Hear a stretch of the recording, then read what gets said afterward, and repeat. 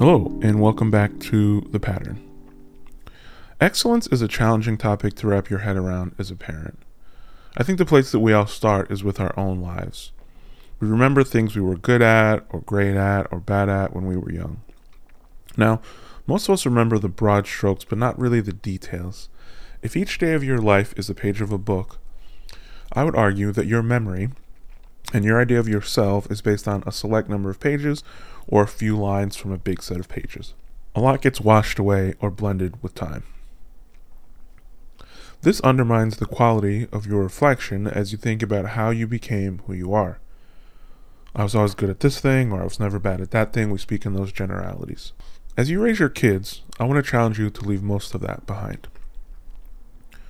Over the past decade, being a teacher and a parent and an academic, I've seen a number of different approaches to fostering excellence in young kids, and I'm going to share a few. I'm going to start with the lesson, though. Fostering excellence is expensive, but the payment methods are flexible. I would say that there are two primary approaches to this. You can either engage with experts who know a lot about a lot of kids, or you can become an expert in your own kid and piece together your own approach. I'm at Stanford right now doing early childhood work, and there's a preschool here that's for Stanford affiliated people. This means that current graduate students and alumni send their kids to this particular preschool. And this preschool has a reputation for being the best in the area. It's really expensive, and we're in Silicon Valley, so you can imagine the kind of families who would attend. These people are spending more than a mortgage payment on a nice house to get a certain kind of teaching for their 2, 3, 4, and 5-year-olds. And they're getting this with the guidance of teachers who know all things related to young children, right? And these people are doctors, scientists, and folks from big tech companies, and they have more resources than time, so they're literally paying money to support excellence in their children. A lot of these kids also have nannies, so these families are essentially outsourcing, 70 or 80% of the care of their child to other people. And so people see this and they say, well, I don't have that kind of money, I can't compete, and my kid doesn't have access to that kind of thing. And that's not necessarily true.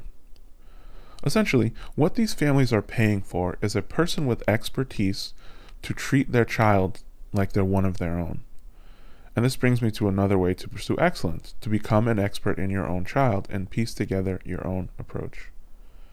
When you engage with coaches or teachers or tutors or whatever it may be, you will never have a situation where your child is the true number one priority.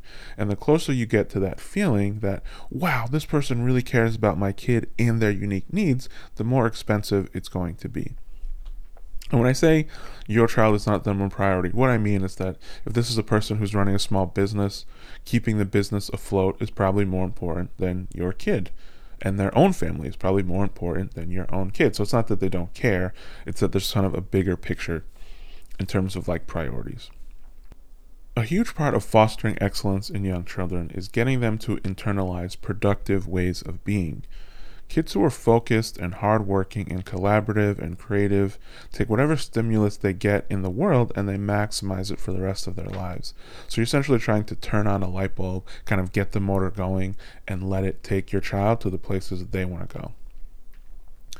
Fostering these traits in your child requires you to spend time really getting to know them and creating an environment in your home and in your life where you can see clearly where they are and what come next. So let me give you a quick example.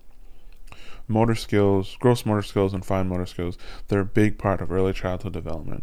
Kids all across America right now are going to really expensive preschools where kids are banging nails into wood. They're stacking wood blocks, they're painting. For the amount of money you'd spend on a single month of elite preschool, you could go to a parent-kid carpentry class, buy an amazing paint set, set up a little painting area in your house. You could go to a kids museum and look at art, and you'd still have a bunch of money left over to do other things for you, for your family, and for your child. But you need to be willing and able to put that time in. And I can tell you, in many cases, educators of young children are like personal trainers.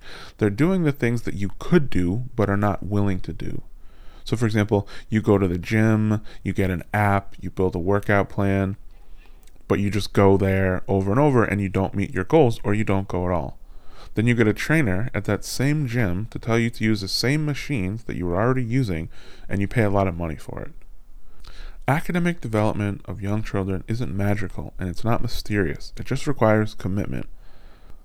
I said academic development to cover myself there, but even things like sleep scheduling and potty training, the expertise is out there for you to apply yourself should you choose to do that.